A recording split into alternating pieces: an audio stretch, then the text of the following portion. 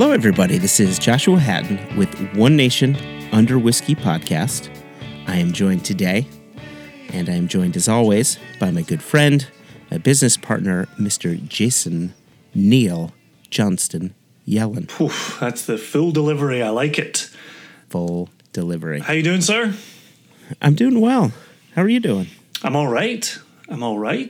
I'm trying to think. Not that it helps our listeners any. Don't hurt yourself. Easy. Tighten my belt here. I was trying to think when you and I actually last met to record one of these. We have been in very different places for a wee while.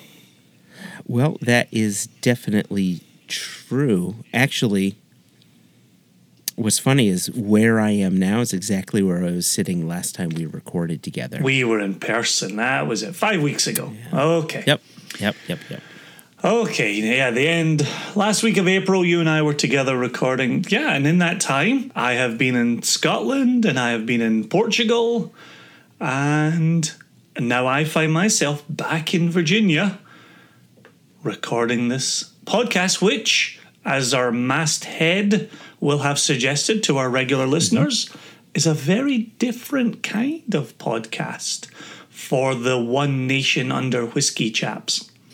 Well, yeah, because it specifically has nothing to do with whiskey. We are turning that W upside down and making it ONUM for this episode. ONUM. Oh, tighten your belt. One Nation Under Mezcal. Look at you. Oh, snap. I thought there was like a MONUM, like monum. Like, is that a Scottish thing? While yes, it is. It's certainly not what I was going for in this instance. Is that like a monochrome of whatever monochromes are? What's a monochrome? I know Paul Simon's Kodachrome. Do you? I know Graceland.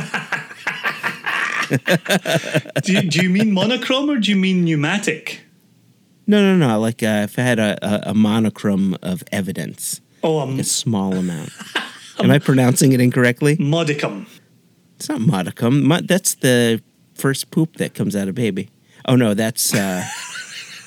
what is that called?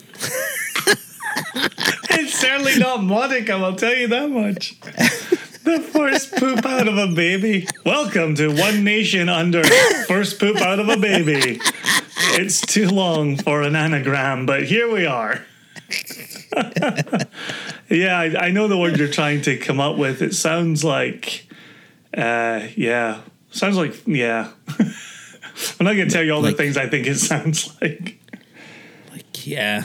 Meniscus? No. Meniscus? Damn it. All the listeners are saying, why don't you just Google it like we're doing right now? Well, because we're using our laptops to record and our phones to see each other. It's a whole process, listener. It's not as easy as that. Yeah, it's a whole thing. Oh, I tell you what we could try, though.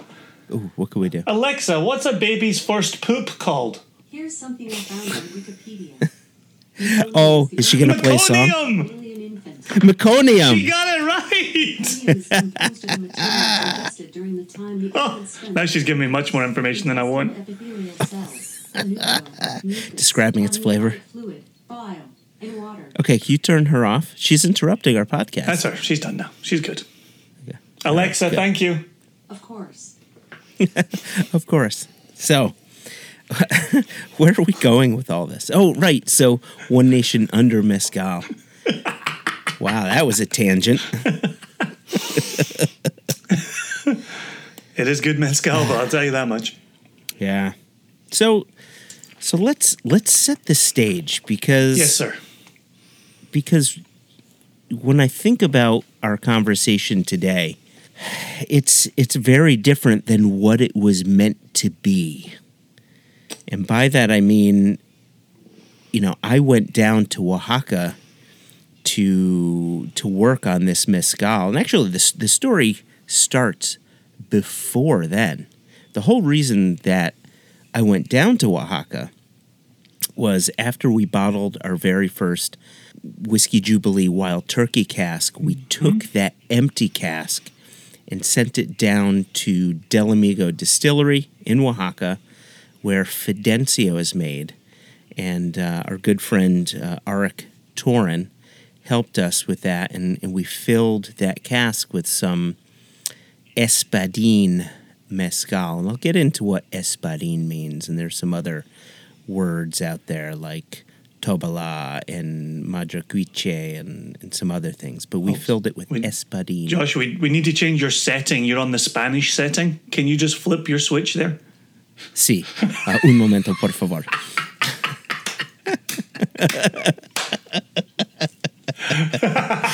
What's funny is my laugh sounds like an English laugh. Oh, the Spanish-speaking people have a laugh time? Do you want to go down this path? I don't. But my guess it's something like El Ha Ha. I think it's El Ha Ha, and the women say La Ha Ha. Just to back you up a little bit, I had been. This was all last summer for the visit, but I'll come back and say a little bit about the visit in just a second. But just for the benefit of our listeners, when you and I conceived of sending an empty wild turkey barrel from Kentucky to Oaxaca, we didn't think it would become as complicated as it did. It was not particularly easy sending an empty whiskey barrel across the border. No, in fact, we were dealing with the Fidencio people, and then we had to deal with logistics people on the U.S. side, then logistics people on the Mexican side of things, and trying to get all four parties on the same page when we don't speak logistics language. Yep. It just, it was not easy. It was pretty mental. It took us, and then if you remember, even once we got it across the border and we had it heading towards Oaxaca, it couldn't reach its final destination because they'd closed off roads or what have you. There was... Oh, that's right. The roads in Oaxaca had been shut down. I'm trying to remember why. Oh, it was some sort of like a school strike. Like Oaxaca is a big university town, and there was a massive strike going on at the time, and just no roads in or out were really open. Yeah, it was crazy. So even after we'd cracked all the logistics language, we still were waiting on them reopening roads.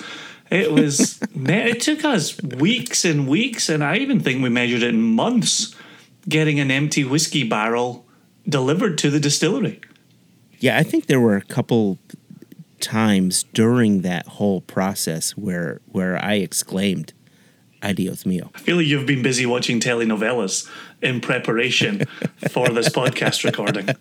Actually, my friend Sonny, he's Puerto Rican, and when he was young, he got hurt. Like his bigger brother or something accidentally hit him with a baseball bat or something like that, and all he remembers is being hit in the head with whatever it was, and as he's falling, everything is going in slow motion, and his mother is running toward him, and he remembers in his head this slow motion of her going, "Ay, Dios mío."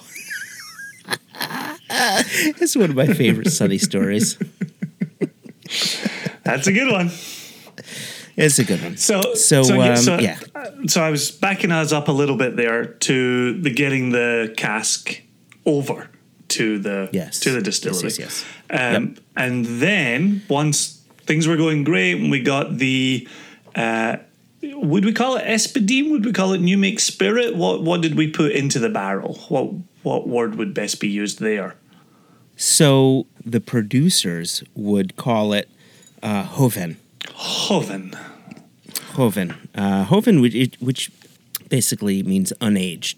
In tequila, you might see it as silver or blanco, but Joven, it's the same thing. It's just unaged spirit. Gotcha. And the thing is, in the Scotch whiskey world, we talk about new make spirit because you make whiskey, you don't make spirit. But here, as soon as the agave spirit comes off the still, it's drinkable. And it's mostly sold, be it tequila or be it mezcal, it's mostly sold as an unaged product. So to call it new make spirit, in my mind, implies that this stuff needs extra work, where in the case of an agave spirit, no extra work is needed. Which is interesting because obviously many of us in Or whiskey required. circles talk about our enjoyment of new make spirit. And while, yes, that is the label attached to it, and while, yes, it is different from what will ultimately come out of a cask, we certainly think that it is very drinkable and ready to be consumed. But I take your point on it being a different product than what ultimately comes out of a cask. Whereas in mezcal circles, you could very much have your ready-to-drink product come straight off the still, I think is what you're communicating. That's true, and I would say that while we enjoy new make spirit straight off the still, it's not something that we would reach for, right? Where would you reach for it at any given time? Or do you enjoy it for scientific purposes? No, I've said this many, many, many, many times. Drinking Kilchoman new make spirit is just a wonderful experience. Agreed, but I don't just I don't just drink that when I'm looking for a reason to compare it to, say, aged Kilchoman or other new make spirits, or in a tasting that I'm running. Like it's just good to drink. okay. That was an interesting tone. Right. Okay. Yeah. Gotcha, says Joshua. Okay. So anyway. So the Jovan has went into our cask.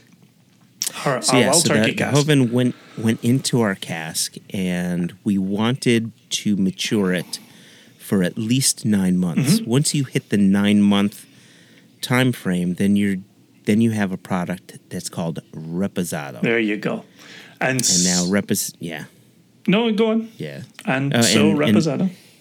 And so Reposado is sort of a mildly aged agave spirit.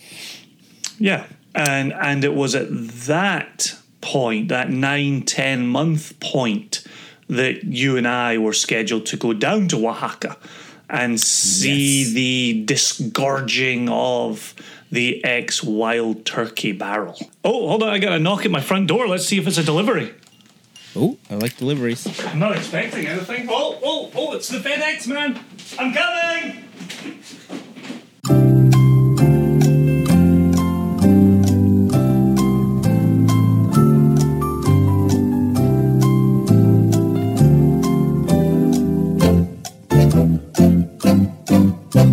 Okay, so what were we saying? So it was at that point. After those 9 or 10 months, you and I were scheduled to go down, see the disgorging of the cask. Interestingly, to me at least, once they put the Jovan into the cask, it has a paper seal over the bunghole. Oh, yes, yeah. And, I should say that better. There's a paper seal over the bung in the bunghole. It's not just paper over the top of it, right? It's not just straight up TP. Yeah. And that paper holds all the liquid. It's rather amazing. But what they were saying to us is they cannot pull samples along the way.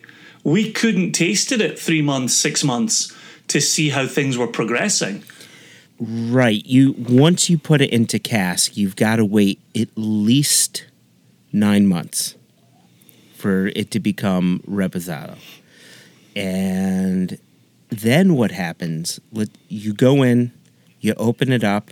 They have someone, which I forget the name. There's a specific outfit that has to be there, and it's a government outfit that has to be there to open up the cask for you, and then you get to taste it. Now, if you like it, great, tickety-boo, bottle it. If you don't, you only get one more chance to seal that up and then you can reopen it again, this time as an añejo. Okay. And would So- añejo suggest a minimum of 12 months? It's kind of like, I don't think it's too dissimilar to XO, VSOP, and so on, where you have these slightly more generic terms that reference perhaps a bit more of an age range rather than an age. But I think to become an XO, right, you have to have at least a certain amount of time in the cask. Just like to become a reposado, you have to have a certain amount of time in a cask. Okay. But Jason, here's the thing: you didn't join me down in Oaxaca. It was unfortunate, right? We were scheduled to be in Oaxaca 2 weeks after our Great Isla Swim tour. Yeah. Yep. And as regular listeners know, my dad unfortunately died in that time. He died July 31. And I was very much delayed in Scotland. And I made it back to the United States, I want to say 2 days before the Oaxaca trip. Yes. And after not seeing my family for 3 weeks, it would have been a bit difficult for me and for them to simply jump on a plane and go to Oaxaca. So I told you to stay home. So I begged out of the trip, unfortunately. It was one I was very much looking forward to. I'm certainly learning about mezcal. I am by no stretch of the imagination an expert in mezcal.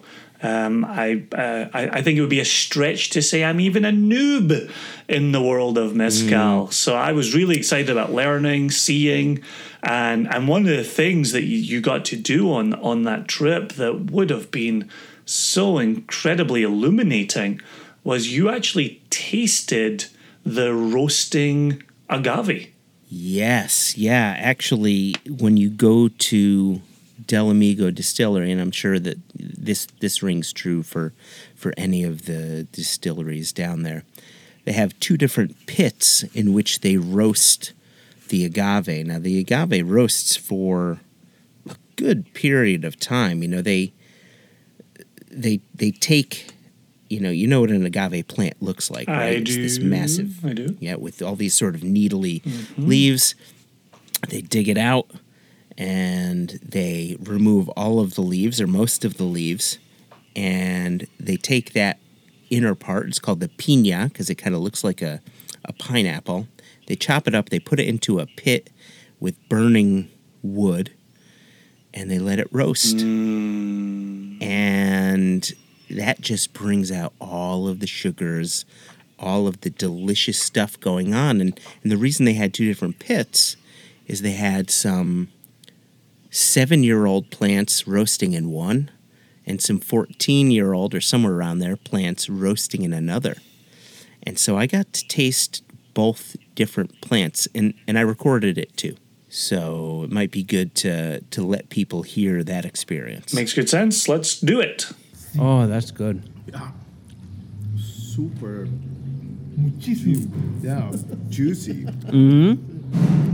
The interesting thing about this, Oh my god. I'm not, all I get is sweetness. I'm not getting any of the smoke that you get in the final product.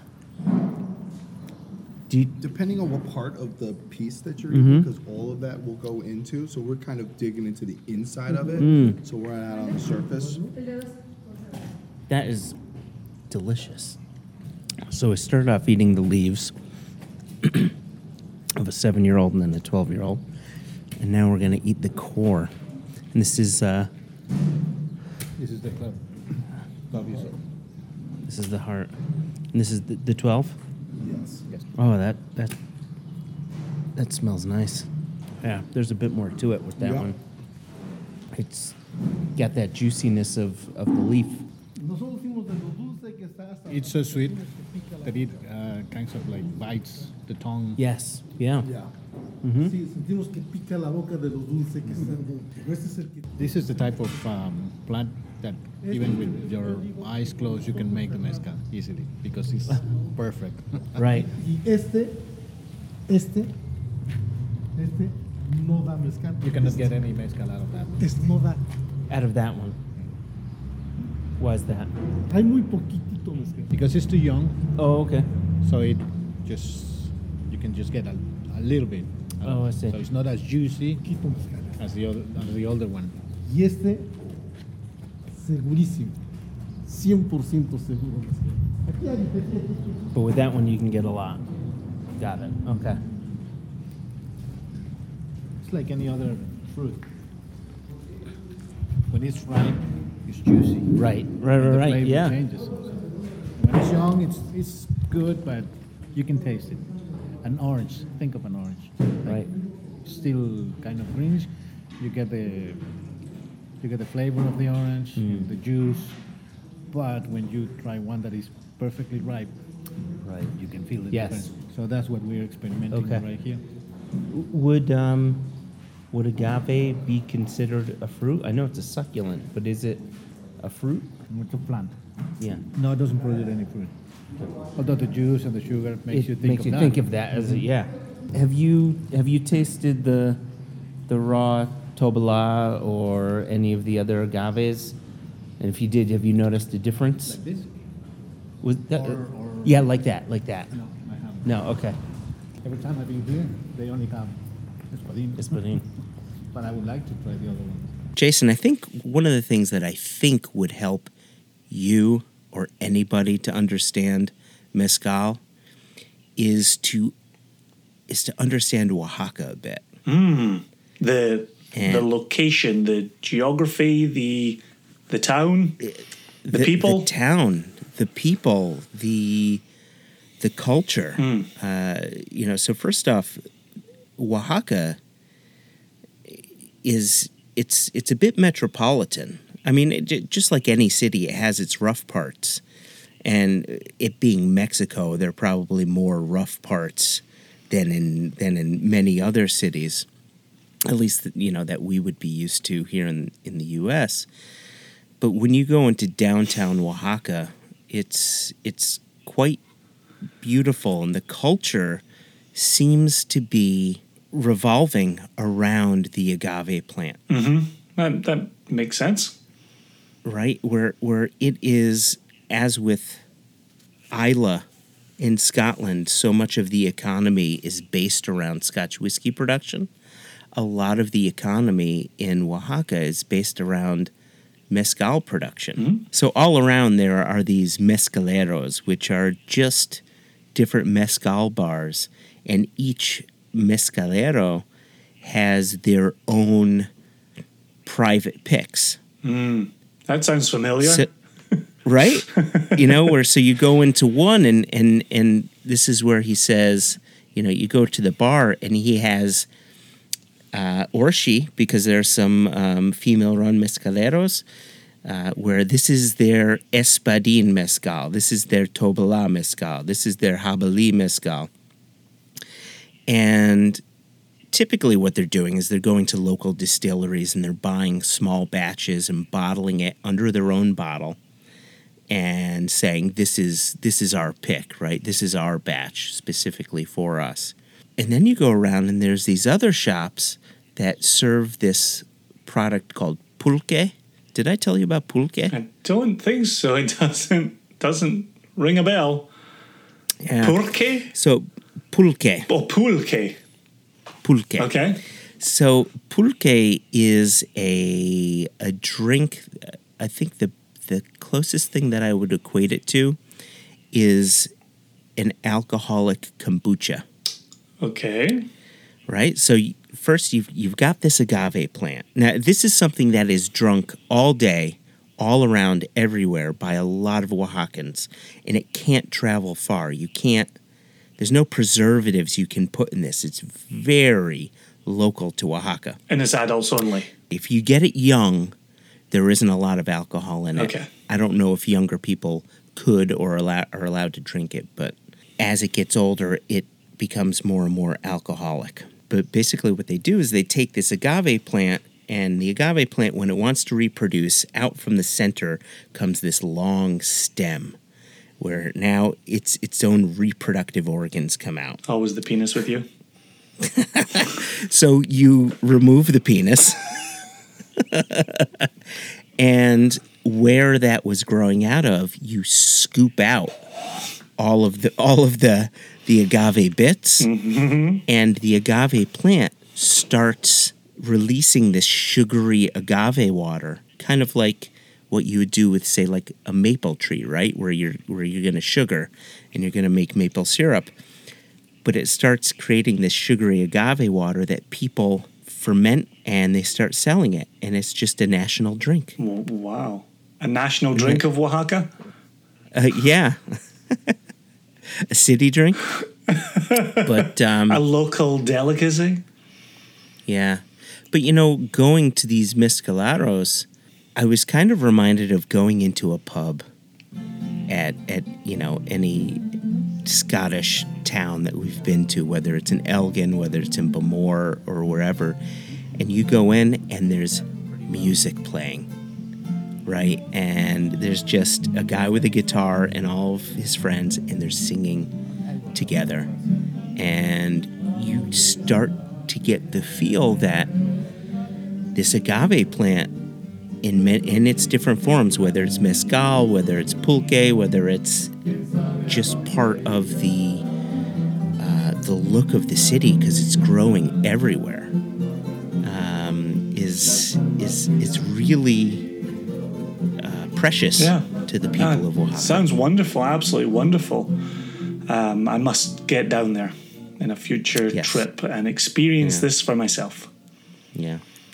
So going into it, I had very little experience in mezcal, and while you may be a newbie, I'm also a newbie, maybe not as much of a newbie as you are. Yeah, I feel like you've had a couple to maybe a few years of experiencing it and kind of working your way through the beginner knowledge, whereas I've had people put it in front of me and I've enjoyed it within the moment, but I haven't pursued it in any way. And that is definitely now starting to change for me. I think that's the biggest difference between you and me right now is you've already changed your mind and are looking into it, whereas I'm only just starting to begin to look into it. I want to transition over to my conversation with Arik, where really I was trying to get from him a bit of the history of mezcal and how it got around. But before I do, I know you and I are sipping on the same thing. We most definitely are. And the first time that and what, by the way, what is that thing? It's our reposado cask, the Espadín. Goodness gracious, it's just got so many layers to it that makes me incredibly happy. Now, when I first introduced you to mezcal, it was a Del Maguey product, and it was their Tobala. And you thought it smelled and tasted like a hangover. Yes. For anybody who knows a Coroni rum, I feel the same way about Coroni rum. Just a heavy dankness to it. That when you wake up that following morning and your head is just throbbing and you're in the fog, that same level of weight and dankness came at me from that mezcal and several mezcals since. But this one, this has more fruit attached to it. It has a subtle smoke going on, a subtle roastiness going on, and it's still immediately recognizable as mezcal. Oh yeah. But for me, it just had those many layers to it. You'd said it even before we started recording. If you could candy butter, yes, that's what this would have on the nose. I'm assuming that is cask influence, because I've had the Fidencio, the regular Espadín, and it's quite nice. Like everything that you had mentioned, that fruitiness, right? That delicate smoke. It was lovely layers and even a bit of like a salty umami thing going on. But now with this cask influence, that everything has become kind of candied, and that butter just comes through. Did you tell me previously that you actually, upon disgorging, tasted this with the distiller? I did. And do we have his thoughts on wax? We do. So before we go into my conversation with Arik, it's probably a good idea to go over to Enrique Jimenez, who his title at Del Amigo is Maestro Mezcalero, which maestro, right? Master, right? Basically the master distiller. Before we go over to him, one thing I want to point out, and this was a bit of a cultural thing, and this is something that Arik had suggested to me, is with every bottling he does of his mezcals, of the Fidencio, he puts Enrique's name on there. It's a bit of something to honor the master distiller, to say this is the person who created this. So on our label, it says Fabrique de Mezcal Fidencio and then Maestro Mezcalero Enrique Jimenez. So it's a nod to the master of this spirit. Awesome. Well, let's take it away, Maestro. This is it. This is the first time this This is going to see the light of day. Yeah. It's exciting. This was a wild turkey arrow. It was. So this was a 9-year-old wild turkey. Yo. Dame permiso. So we got a bamboo Valinch. Look at that. Nice color after 9 months. Is it 9 months? Yeah, it should be about 9 months. ¿Cuántos meses por este? No.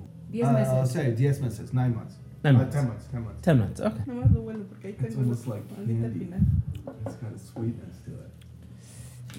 But that saltiness we talked about earlier is still there, Oh, yeah. which I like a lot. Este lastima menos la boca. It Este. doesn't burn that Y much. pasa Right. más suave aquí. Yeah. It's smoother, no? Mhm. Through this. El este lastima más la boca. Pero este lastima menos. Para mí. I like the color. No, I think the color's great. El color les gusta mucho. Un poquito verde. It's greenish, no? Well, with this Kind light. of. Yeah. A ver la luz. Mm-hmm. But we'll see what this is a weird wow. light. We'll dub it the green mezcal. I like that. Jason, before we move on to my conversation with Arik, which is going to be a little longer than some of our other conversations that we've put up on here so far, I thought I should probably explain to you and to the listeners who may not be so familiar with mezcal, some of the language, right? I mentioned espadín, I mentioned tobala, I mentioned madraquiche, and jabali, and these just all, for people who don't know, could just sound like I'm saying gibberish Spanish words. As opposed to your usual gibberish English words. You mother bleeper. So here's the thing with mezcal. When it comes to producing mezcal, it is the complete opposite to producing aged product, be it, let's say, complete opposite to Scotch whiskey, where when it comes to Scotch whiskey, they have 3 ingredients, right? Water, barley, yeast. They all use the same barley strain. They all use the same yeast strain. Their water may be a little different, hard water, soft water, whatever, and they overcome that through distillation. And then what they really focus on is, this is the bourbon cask matured stuff. This is sherry cask matured. This is rum cask, etc. First fill, second fill, and so on, to get different flavors, right? Mm-hmm. With you so far? When it comes to mezcal, being that the vast, vast, vast majority of it is unaged, what they have to pay attention to is the front end. The agave is going to be different, right? The yeast is going to be different. Arik said, we don't inoculate any of this with yeast. We're using ambient wild yeast to get the fermentation process going. So what are they going to do to help focus on the front end? Well, you have different types of agave. One type is espadín. That is a cultivated agave. It's grown everywhere, and it's farmed. Then you've got tobala, which is another type of agave. Jabalí, Madriquiche, Americano, Mexicano, and there's a whole bunch of these different types of agave that produce different flavors. Mm-hmm. And then you've got different ages, right? Just like we heard when I was tasting the roasting agave, the 7-year-old tasted different than the 14-year-old plant. And the older you let that plant age, the more different that mezcal is going to be. And it was interesting to find that, Enrique said, well, I'm mixing the 7-year-old with the 14-year-old to get these different flavors going on, right? Where in the Scotch whiskey world, we would say, well, we started it off in a bourbon cask, then we finished it in a sherry cask. They don't have the luxury of casks. They have what they can do with the plant. It's the spirit of the still based on the plant that was the raw ingredient for that spirit. Yeah. You might be about to cover it in your conversation with Arik here, but still shape, still size. So that is covered somewhere. and I'll do my best to try to get it in here, but I had about 12 different audio files. Yes, you did. So dear listener, if it makes it in here, that means I've done some searching, and I'll throw it in. But if not, at least as it pertains to Del Amigo, they're basically 300-liter copper pot stills that are encased in brick. So you actually can't even see the stills. All you see is the line arms coming out the bricks. And the stills are direct fired by wood. Oh, nice.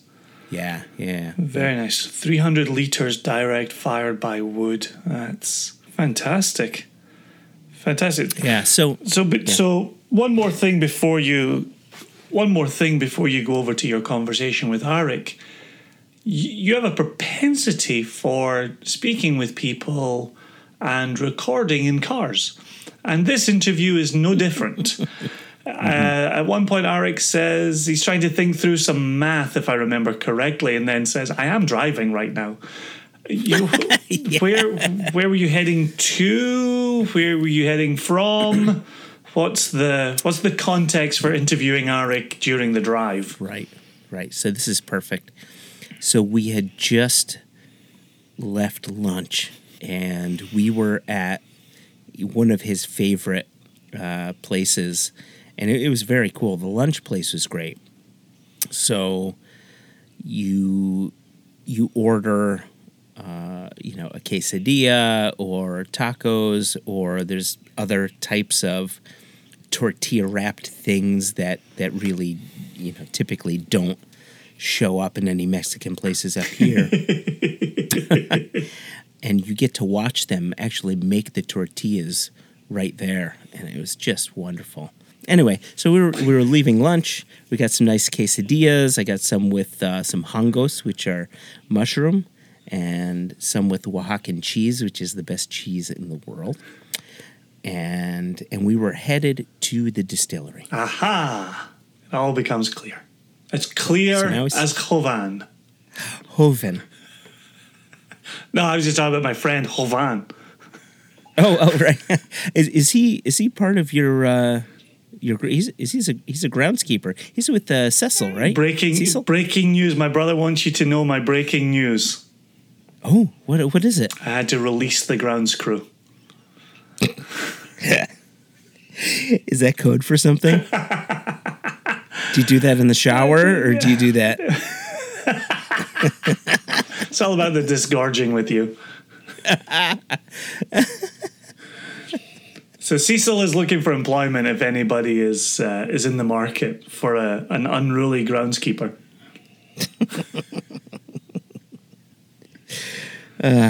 Okay, let's move it over to Arik. Let me ask you this, because you just mentioned Joven. A lot of the people who are listening to the podcast, I mean, it's One Nation Under Whiskey.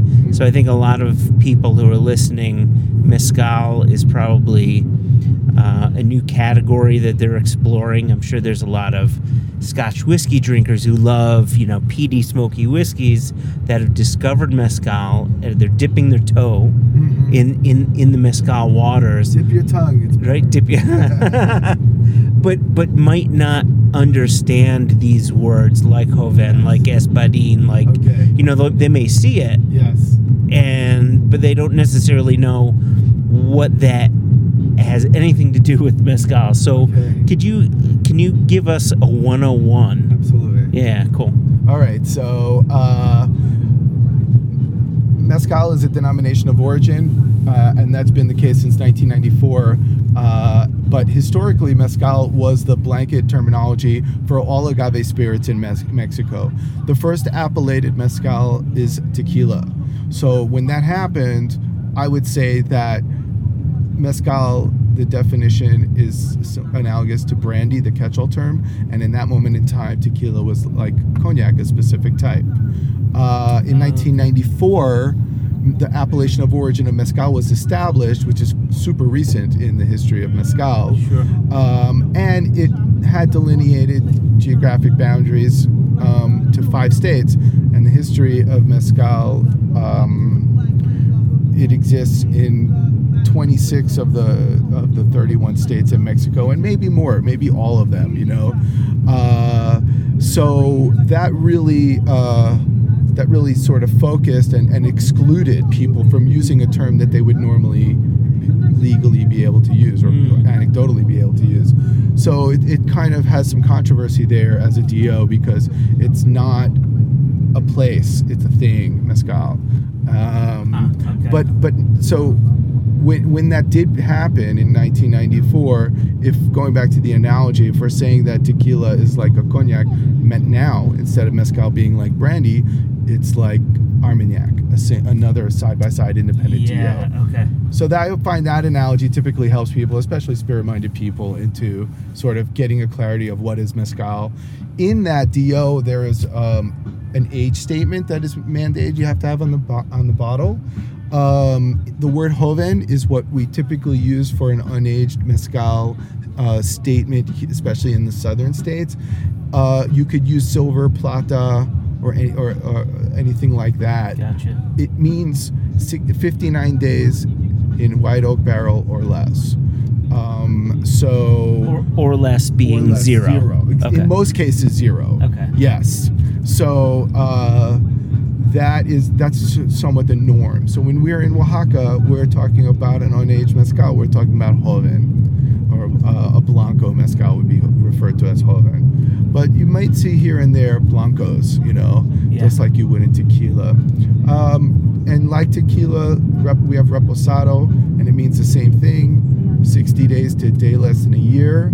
And then we have añejo too. Unlike tequila, which they then, for a long time, I don't really understand it or know too much of the history of it, but they didn't allow themselves to put an age statement on the bottle. So you would have añejo, which is up to 3 years, and extra añejo, which is above 3 years. Right. And that never happened in mezcal. In mezcal, you have añejo 1 year, 3 years, 9 years, whatever.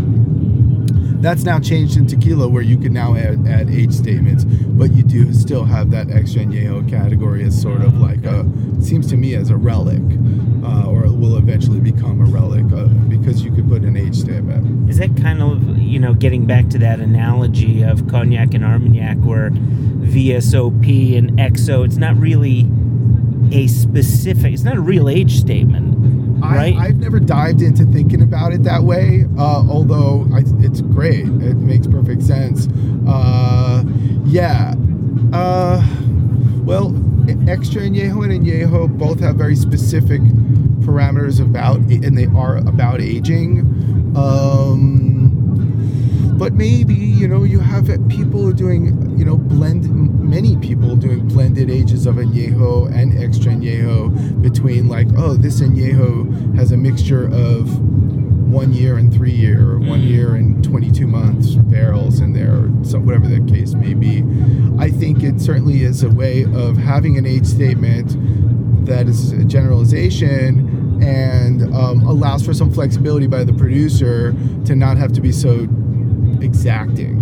Oh, okay. Which is why that if I did a mezcal with an age aspect as a regular part of the business, Yeah. I couldn't imagine doing it as a consistent product, because mezcal was so batch oriented that it would only be single barrel releases, whether it's a reposado or an añejo, because it becomes challenging beyond my skill set to try and normalize it. Okay. So back to that, you talked about blenders mixing some extra añejo with añejo. I'm talking mostly about tequila when I say Tequila, that. okay. Yeah. But yeah. But and maybe you don't know the answer to this. In terms of Scotch whiskey, if you marry a cask of whiskey that's say 3 years old and one that's 75 years old, Okay. it's a 3-year-old whiskey. So I think that would be true Yeah, here as okay. well. Yeah. I've been to some tequila producers, and one in particular that they use for their reposado. They use these big, beautiful Hungarian Fudor for for the aging, and then they have barrique back blended into it of añejo tequila that is labeled as a reposado. okay, Yeah. Okay. You always age down. you always age down. Yeah, Okay. Yeah, for sure. Yeah, and you and I were talking about rum a little earlier, and that's not the case. You don't Really? age down, you age up. Oh, that's so Yeah. nice for them. Yeah. Really? Yes. Yeah. I mean, they need a yeah. deal. So, getting back to some of the 101, Mhm. let's talk about. We'll talk about agave. You had mentioned. In the Yeah, question when yeah. I said espadín. So Yeah. one of the glorious things for me, one of the wonderful things about mezcal, in contrast to tequila, is that we could work with any kind of agave. And the way I always put it is that the government or the governing bodies don't regulate that. Mother Nature does. There are about 200 species of agave, more or less, that are found in Mexico, and it's about 50 or so, more or less, that have been used or I've encountered being used for mezcal. And why not all of them? Mm. And the reason, because you might have, there are many, 3/4 of the types of agave out there will reach maturity at very low brix, so a low sugar, low potential alcohol. Oh, okay. So imagine being this ancestral producer and going through the motions, and instead of getting 100% yield of what you would have using one type of agave, you might have 10%. And all that labor, all that time, and you still, have to do everything else in your life. Oh, okay. Yeah, so that's some Mother Nature sort of dictates that is how I like to put it. But in Oaxaca, we have the greatest biodiversity of agave found in Mexico, therefore found in the planet. So you find many different varieties of agave coming into mezcal. The majority of the cultivated agave is espadín, and there's a great reason, because it's great flavor. Yep. It's great. It doesn't take too long to mature, but it takes anywhere between 8 and for actual maturity is like 7 to 9 years, and when you would harvest 8 to 12 years, because you don't harvest right as it's matured. You let it sit and continue to develop its sugars.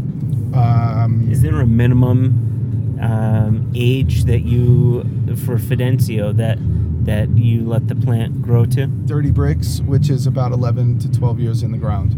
Yeah, so we are state grown. We don't buy agave or liquid from anybody, so we control all that. We're the farmers. Enrique, who you'll meet later, is the farmer of it. And it's nice because we have very mature agave going into the mezcal, and that's for all the estate. We do work with some wild agave that's foraged, and then of course we're estimating the age on that. Okay. Yeah, because There's no rings to count. there's no rings to count, but no, there are moments in the life cycle of the agave. So, for instance, they are when the plant goes into flowering, just before it goes into flowering, it's called pabilo. In the center, the silhouette of the plant will dip because that next leaf doesn't actually grow, because what does grow is the flowering stalk. Okay. So when that flowering stalk comes up, that's called the Quixote, and you will cut it, and that flowering stalk will have, the plant is now in its mode of all its energy going into reproduction mode. Yeah. So depending on the species of agave, it'll have, and the environment, the terroir, is when that will happen. So the plant will shoot up its stalk and then go into, flower and seed. And we cut that when we want to make mezcal from the agave, because all this plant still has the this energy, and its outlet, instead of becoming seeds and reproducing, its outlet is starch or carbohydrates. Yeah. Or sugar. Okay. And then, yep, that makes sense. yeah, and that's how we get the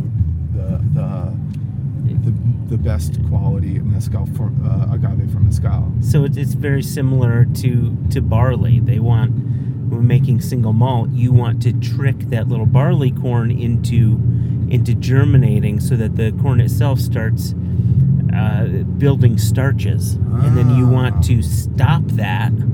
So you would dry it, and you can use forced hot air or peat or something like that to stop it, to get as much starch that you can convert to fermentable sugars. Yeah.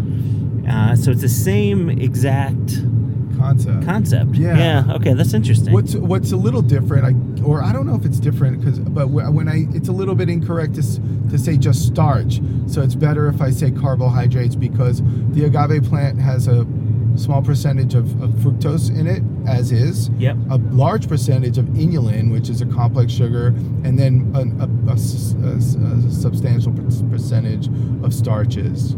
So it's actually the majority of its fermentable sugars are in inulin, complex sugar. But yeah, total carbohydrates. Okay. Yeah. And so we have many types of agave, Espadín being sort of the mother, and it's always a good way to get a sense of the producer, because you have the ability to compare most producers by their Espadín, because they produce one.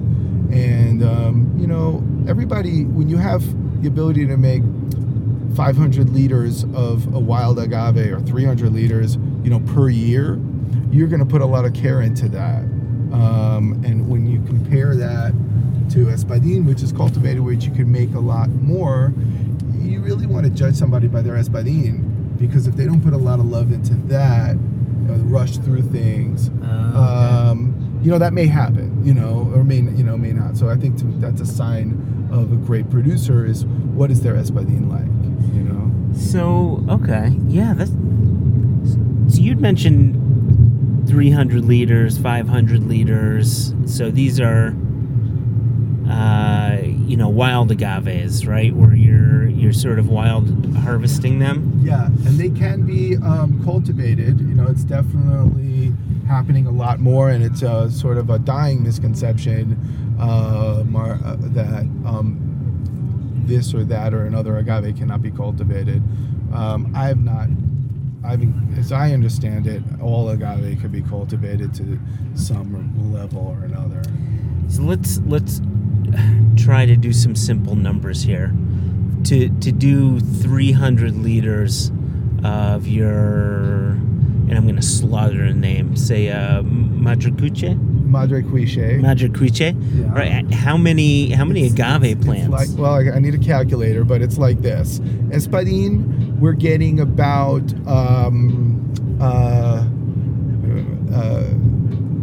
8 to 12 kilos. 8 to 12 kilos per liter. So per liter of mezcal, it takes about 10 or so kilograms of the plant. The agave itself of Espadín is quite varied in size at maturity, so just like people are. So you have anywhere between 60 and 120 kilos. So however that math works out. Okay. I'm driving, by the way. So Maracuiche is a more austere plant. There's less Brix, typically never above 25, and that's just the nature of it, 22, 25. So we're talking about 15 or so, 14, 15 kilos per liter. Tobala, which is a very, very small plant, but has high Brix, sometimes really high, sometimes like 35, 36. Your per kilo to liter is very good. But of course, your liters per plant is totally different because it's very, very small agave heart. So there's a lot of different aspects of that. So you've got a 10-year-old plant. Okay. And you're ready to harvest. You remove all of the you'd call them the spines? The leaves. The leaves, okay. They're called penca. Penca. Yeah. And you're left with the piña, the heart of the plant. Yes. So, if you wouldn't mind, let's talk about, okay, now you've got the piña. What happens next? What happens next? Take me through the whole process from harvesting to distillation. We harvest the piña, and it's called a piña because when the leaves are cut off, it resembles a pineapple, and piña means pineapple. Yeah. So then we bring it to the palenque, the distillery, and from there we roast it, or depending on, in most cases, we cut it and roast it. So if it's espadín, which are large, the piñas, we cut it so we can have uniform cooking. Tobala, we almost always roast whole because they're very small. Okay. And variations with the other agave. So we cut it and then we roast it. And the way we cook the agave is that we're burying the agave in a horno de tierra, an earthen oven. And in the case of Fidencio, it's an earthen pit. We use encino, which is black oak, as the fuel for the roasting. And this moment, that fuel is a choice by the mezcalero, the distiller, and will set a tone as to what the result will be like. So, like American barbecue, there are many different types of good woods that you can use, and often reflective of your terroir. So it's another kind of your regionality. So it's another aspect in which, like, where you are comes into play. And so, for instance, in the north, in Sonora, where they make Bacanora, which is another mezcal with another DO, they typically roast with mesquite. It's on, just like in our southwestern of the United States, which borders Sonora. There's a lot of mesquite there, so that's normal. There's mesquite here in Oaxaca, but in small amounts. So you'll find some producers that are blending it in their roasting. All about your preference and your availability. We use only black oak, and so then we roast it. We bury it in the ground for 5 days.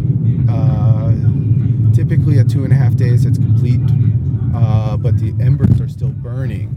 So most producers that I know of that are doing it this way are roasting for a minimum 3 days, because in most cases that's when the embers are not going to reignite. So what happens is, if you have hot, heat in the fuel, and you're ready to your agave's cooked, you can unearth the oven, and a strong wind could come and relight those embers, and then you have fire, and then you're kind of fouling the batch.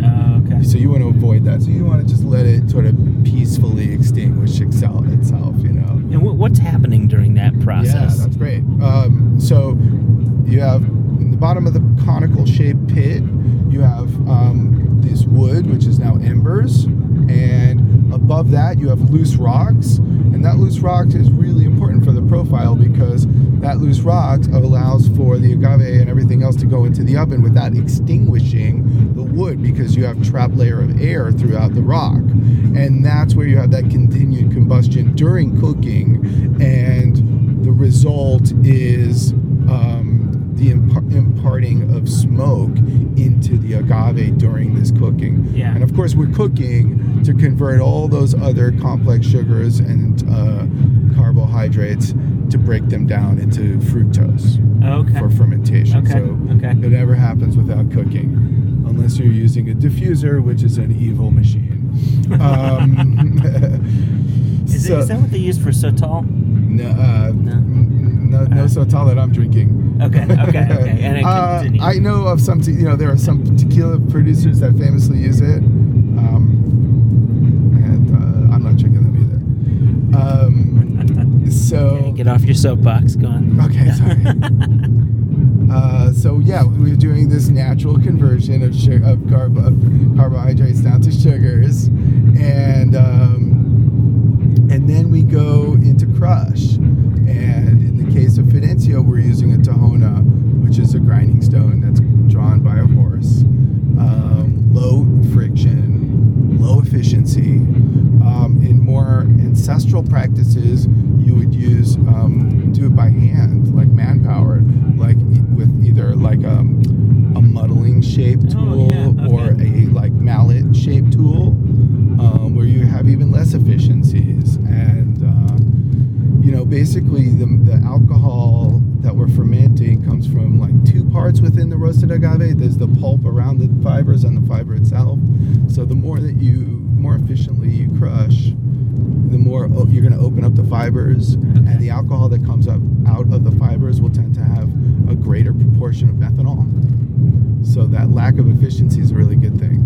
Oh, I see. Yeah. Okay. But there are many great producers who make great mezcals that use mechanical shredding. So I don't really want to be, misleading anybody that way. I've had brilliant mezcals done that way. So then we go into fermentation, right? So in the case of mezcal, most traditional mezcal producers, it's con bagazo. Everything is with the solids, and this is when I like to throw in that cooking restaurant term of fat is flavor, Yeah. And so we take all the solids from the crushing, put it in the fermenter, and we add water. So unlike a grape, there's not a lot of liquid, and the yeast needs like a happy media environment for them to have fermentation. So we add water, and it's really important to think of that water as part of your terroir and not part of dilution, because that water is not bottled. So, but it is definitely an impact of the profile of the final product. And in some cases you're getting it from well water, or you're getting it from river water, just pulling it right out of the river, and all the different variations of production scenarios for different producers. Okay. So we're fermenting, and we use 1,000-liter pine vats.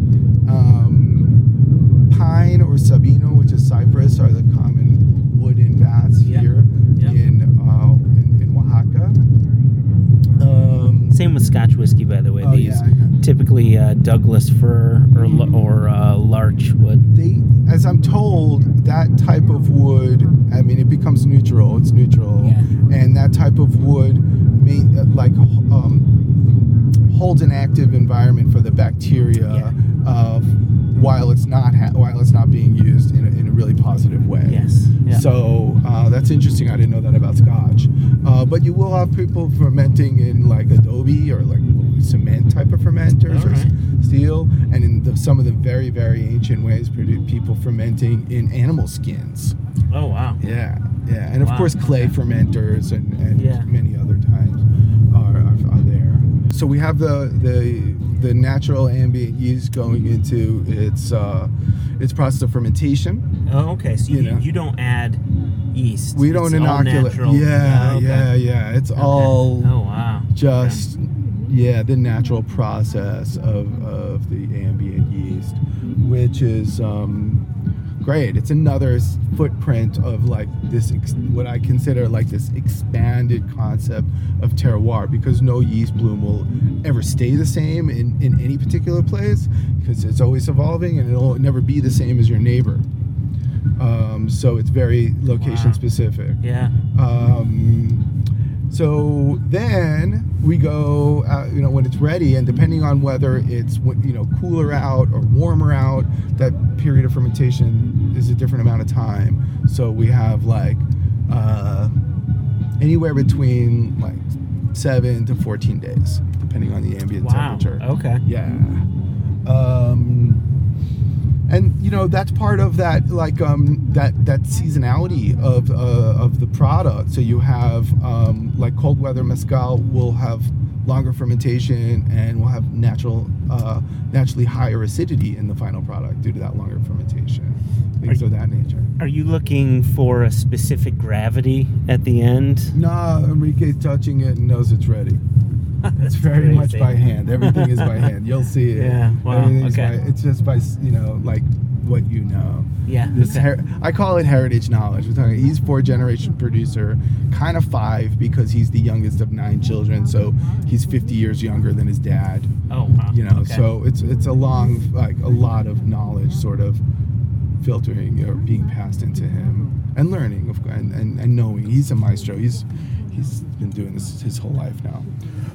So we go then to the stills and we take everything from the fermenters to the stills. So that con bagazo, the bagazo being the bagasse, being the solids, all goes into that first round of distillation, that fattest flavor. And then we roast, and then we distill, and then we take all the clear liquid, the first run, and then... Can I interrupt you? I'm sorry. Yeah. Can you describe the stills? Yes, for me? We're talking about we have 2 main types, but we have the majority of all of our mezcal is made in small 300-liter copper pot stills that are wood fired. There are no temperature gauges or pressure gauges, and we're here in a fiesta time here in Tagalula.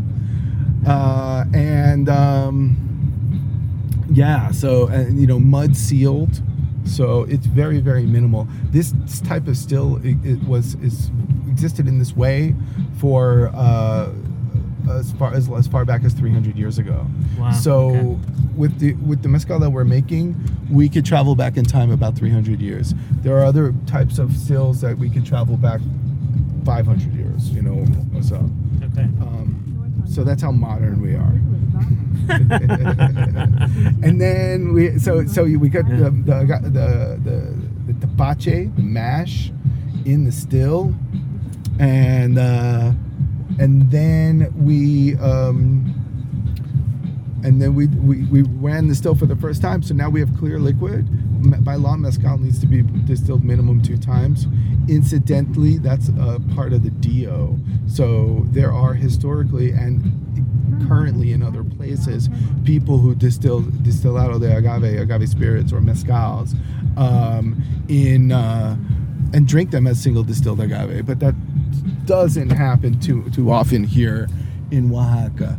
And if it does, it wouldn't be legally a mezcal at this time. So then the second round of the distillation is clear without the solids, and that's when we do the cuts. Okay. Yeah, heads and tails. Where are your cuts? Where do they start? Where do they end? Here and there. Okay. It's where it's not Enrique like says, that. okay, Yeah. It's now and then they probably, that's there's again getting back to where my knowledge is in Scotch whiskey. That's how it's been done. Where traditionally, and things have changed now. With gravometers or whatever they are and computers. Yeah. But it was by sight and by smell. When that liquid starts to go from a bluish to a clearish, that you know what I mean. They would do that, and then they would smell it, and then they'd give it a taste, and they knew just from that it's ready. Nose, smell, taste. Yeah.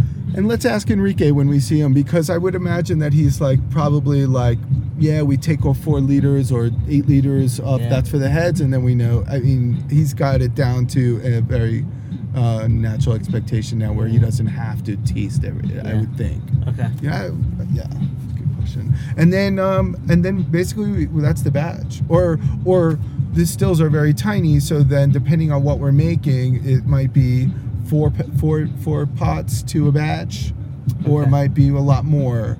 And then it's all get vatted, and then we have the batch. Okay. That's- That's very cool. yeah.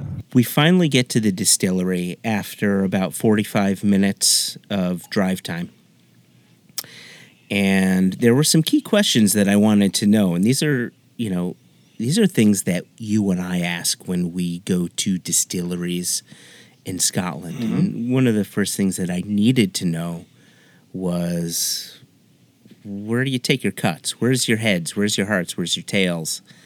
And I got to learn what they call, just like in the U.S. we call them heads, hearts, and tails. In Scotland they call them foreshots, hearts, and feints. I got to learn a little bit about what they in Mexico call their heads, hearts, and tails, and where they take their cuts and how they deal with it all.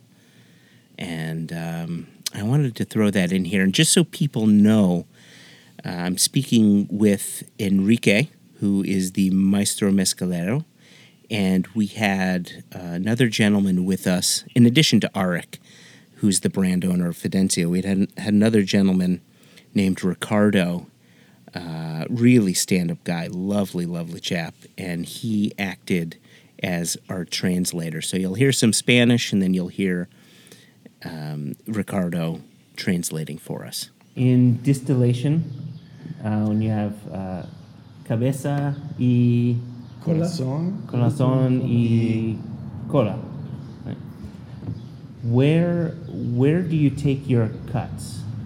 Where does the cabeza end and the hearts begin? And when does the hearts end? ¿En dónde corta usted para saber que aquí es la cabeza y aquí empieza el corazón? Well, basically, it's the first cabeza, the head. He knows when to cut it because it's by the heat that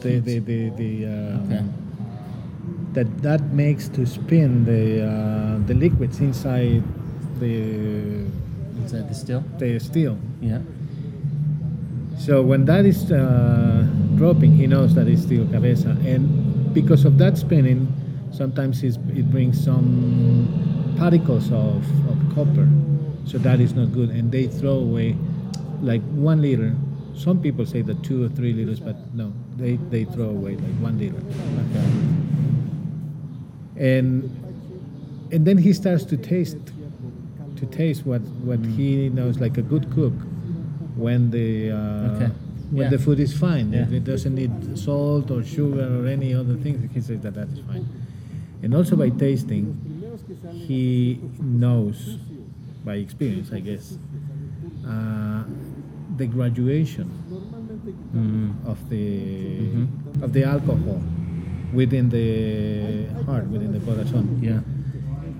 And finally, when he feels the dropping of the alcohol volume, and it goes lower and lower, that's when the corazón ends. Okay. And the tail still has some alcohol, and maybe the graduation is very low, but it's tasty. So they use it like to give flavor. Oh, okay. They don't just throw it away, but just they use it that too. So instead of adding water, he would add some of the tails to. Yeah. Oh, okay. That's how Yeah. Mescaleros sort of course correct or fine tune their batches Okay. with the tails. That's interesting. The high part of the tails, not the low part of the tails. Yes. Yeah. Okay. In listening to Enrique there, and I'm so glad you asked him the question that you did. Earlier this month, or I guess by the time this goes live, earlier last month, in the beginning of May, I led a whiskey tour of Scotland. And as we have with our whiskey geeks, is a lot of them ask the type of question that you and I ask, which is each distillery we go to, where do you take your heads? Where do you take your heart? Where do you take your tails? And it's really interesting that for the group that I had over there, a group out of Seattle connected to Barrel Thief, talked about them many times before, one of their, I want to say frustrations with a very, very small f, is that as you go around Scottish distilleries, they've all got it down to their numbers.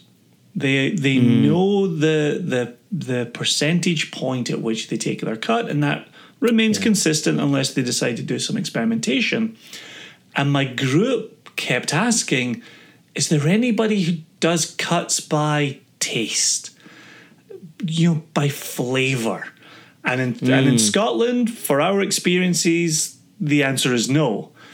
For you in Oaxaca, it was wonderful to hear somebody who was away from the numbers, where each batch of agave, as we mentioned earlier, bringing 7-year-old with 14-year-old, you get to derive your flavors that way, but you don't necessarily know how they're going to distill until they actually start running from the still, till the spirit starts running or the oven starts running.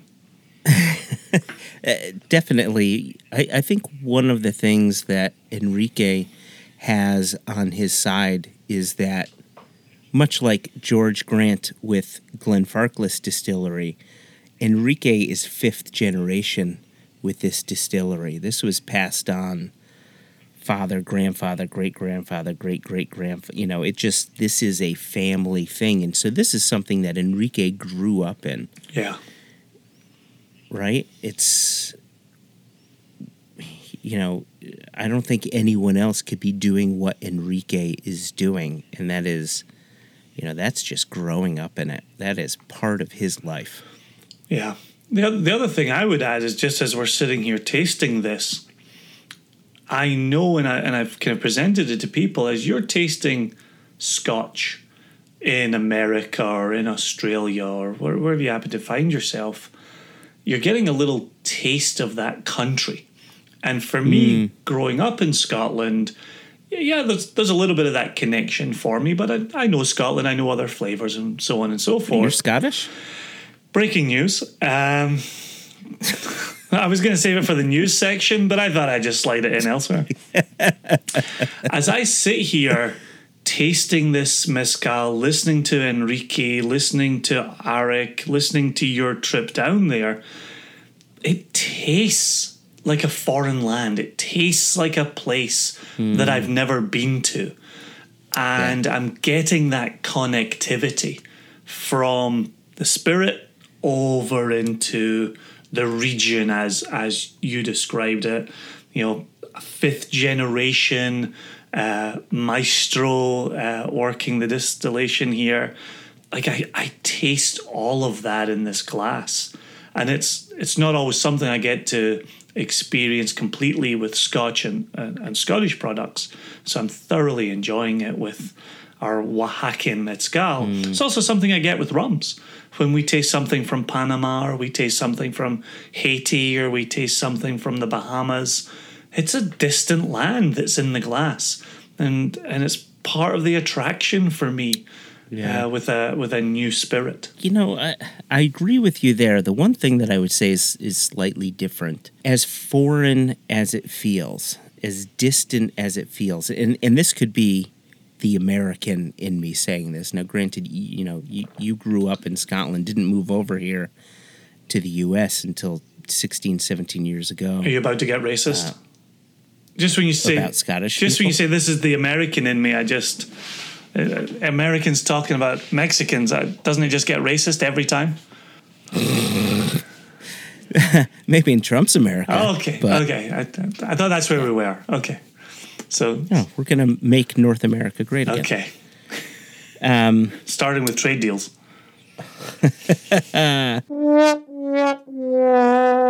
No, my point is, in the U.S., Mexican products are very much a part of our everyday life. Whether it's taco joints being everywhere, whether it's tequila being such a prominent spirit in the U.S. It's massive. And mezcal is starting to do that. And the amount of Mexicans living here, look at L.A., right? Look at so many other cities and towns where you've got such a huge Latino or Mexican influence. It's good part of America. And so while, yes, this is different, yes, this feels foreign from, say, what we produce here in the U.S., be it bourbon or rye or what have you, there's something familiar about it, at least to me as an American. There's something still comfortable about it to me. Yeah, no, and I would definitely throw that in here, that bourbon still tastes foreign to me. And I've lived in the US for 17 years, and I still think of a distant Kentucky, which is, I've got one state between me and Kentucky. But it still feels foreign. So before... Yeah, I think I see the label that you have there. Yes, I was about to offer up the same transition. So while you were down there, the goal was to go visit our cask that we were proud of and we'd checked up on and we'd heard the story of. And while you were there, another little something came upon you, I shall say. Mm-hmm. And that's what we now have in our glass. But before we transition, I wanted to make one thing crystal clear. The Espadin that we have been tasting through this episode, that is connected to our Wild Turkey single barrel that went down to Oaxaca. Mm-hmm. That mezcal release will be a members only purchase. That will be our online special projects division, because it was most definitely a special project. Most definitely, yes. But then when this other thing came upon you, we had a conversation to release this into retail. Yeah. So we will have one online mezcal, and then we will have what we're about to discuss as our retail offering. As a retail, correct. So tell us about this, Joshua Hatton. So here we are. We are in the warehouse, which is quite small, as you might imagine. They're not maturing a lot of mezcal. Most of it is just coming off the still and being bottled. While we're in the warehouse, we get to taste the Reposado, the 9-month, actually 10-month-old ex-Wild Turkey cask. Mm-hmm. I saw a bottle, it's actually just a few bottles, of this other stuff, and it was really, really dark liquid. And I said, what's happening there? Now, when you say you saw this and you could tell the color of liquid, was it in something that you could clearly see through? Was it in a tank that you could look into? No, these were just a few bottles. Oh, bottles. Okay. Yeah, bottles, right? With dark liquid in there. Gotcha, bottles. So I said, Arik, what is that? And he said, that was a special project that another customer was working on, but in the end, they didn't take it. And I don't know if the funding fell through or what happened. I said, well, okay. Well, what's the deal with it? And so this is where things get a bit interesting. Mm-hmm. They had about 3 casks worth, George Dickel casks worth of this Espadin. Now, the Espadin spirit stayed in these casks for 5 years. Whoa. 5 years. And they were going to bottle it for this other client. The other client disappeared, whatever happened. And so what they did is they then took this spirit and put it into glass. Okay. Now, here's the interesting thing. When it comes to, and actually I think Arik may have touched on it a little bit, mezcal was traditionally transported in glass or in ceramic, and that was the traditional way of transporting I have mezcal. seen images. Right? Now, there's these glass things called demijohns, and you could put the mezcal into that glass. And while products like Scotch whiskey, like bourbon, like rum, etc., do not age in glass, mezcal and tequila most certainly do age in glass, and the product changes tremendously. So this spirit that we're drinking right now is 5 years in oak, 4 years in glass, and it can officially be called a 9-year-old. Oh. And yes, so this is, and it'll say on the label, 9-year-old, and somewhere on there it'll say, Mezcal Añejo. But yeah, this is a 9-year-old product. Wonderful. Which in the mezcal world does not exist. This doesn't happen. It's happening. And this is, we say this about Scotland. I'm glad it was also true of Oaxaca. When you show up boots on the ground, yeah, unexpected things happen. Exactly. Yeah, so I said, what's happening there? And he tells me the story. He says, do you want to taste it? I hope you did not say it in a Catholic country, does the Pope shit in the woods? Do you want to get high? Does the Pope shit in the woods? Because that would have been in terrible taste, Joshua. Terrible taste. Oh, gosh. I hope you just kept it clean and just said, yes, please. So, in my own way, I said, yes, please. And now you can't go back to Oaxaca. Okay, I understand. And we put it in glass. And, off the bat, it was this mix of diesel oil, right? Just toasted cinnamon, toasted nutmeg, and guava paste, crushed papaya, like when papaya gets really sort of dank and earthy, but like stickily sweet, dank and earthy, that was in here. But here's the most surprising thing to me. Yeah. And I said earlier, and you brought it up, about getting some mezcals that immediately smell and taste like hangover. And I said, part of it is that kind of Coroni rum, heavy dankness. Yeah, the agricole kind of thing going on. Coroni Yeah. can be very tire fire, very diesel fumes. Yeah. At no point since you ever poured this for me the very first time has this ever made me think of hangovers.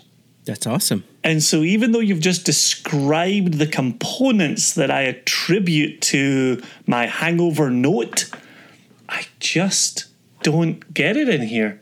So that sort of diesel-y note that I get out of here reminds me of some Glen Scotia single casks I've had that I've really enjoyed, where the peat gets heavy and again, for lack of a better term, like, a well-used auto mechanic garage. As I transition, I've got these in two different glasses. As I return to the Espadine, I get a lot more pepper on the Espadine. Oh, yeah. And the... well, hold on. They're both Espadine. Oh, okay. So it's either the Reposado or the Añejo. Yeah, the Reposado has the pepper on it. The one we're bottling for Special Projects Division in our Wild Turkey cask. Right. And then I go into the Añejo, and it's like a fruit syrup. Like a real, that heaviness, that heavy fruitiness that you're talking about comes through to me as a syrup. And really draws it's fruit cocktail syrup. Yeah, really draws my attention away from the smoke. There's a little bit of smoke in there. See, and Jason, this is why you and I work so well together. Is, both of us can get incredibly focused on one element of something. However, we're pretty good at helping one another to realign where our brain is going with things. Mm-hmm. And as soon as you said that fruit syrup, I'm just thinking about, opening up that tin can and you've got the pear in there and the orange in there, and I'm searching desperately for that one cherry that's in that fruit cocktail can. Wow. Yeah, that's complex on the palate. I've always heard I'm not a tequila guy. I've always heard rumors of aged tequilas that are sipping tequilas. This mezcal is such a wonderful sipping mezcal with layers of complexity and developing flavors as you sit and sip a little more. Oh, even as I return to it after tasting, get a little bit of hospital ward on it. A note that I sometimes get in Islay whiskies, where there's that little bit of germaline, which I know is not an American thing. What would you equate germaline to? Root beer. Oh, root beer. Yeah. Oh, interesting. Yeah, germaline is an antiseptic ointment that's pink, comes in little tins or maybe tubes nowadays. Oh, okay. And if you scrape your knee or elbow or whatever, your mum would rub the germaline in it for you. And give a Scots person root beer and they immediately say germaline. Immediately. And so I think there's just that little bit of sassafras wandering around the edges of this glass when my nose returns to it after tasting it. So when your mother applies the germaline onto your knee, is that like putting the lotion on the skin? I prefer putting the antiseptic ointment on the skin, but it puts the germaline on the skin, or else it gets the hose again. Yeah, this is remarkable. This is going to blow people away at retail.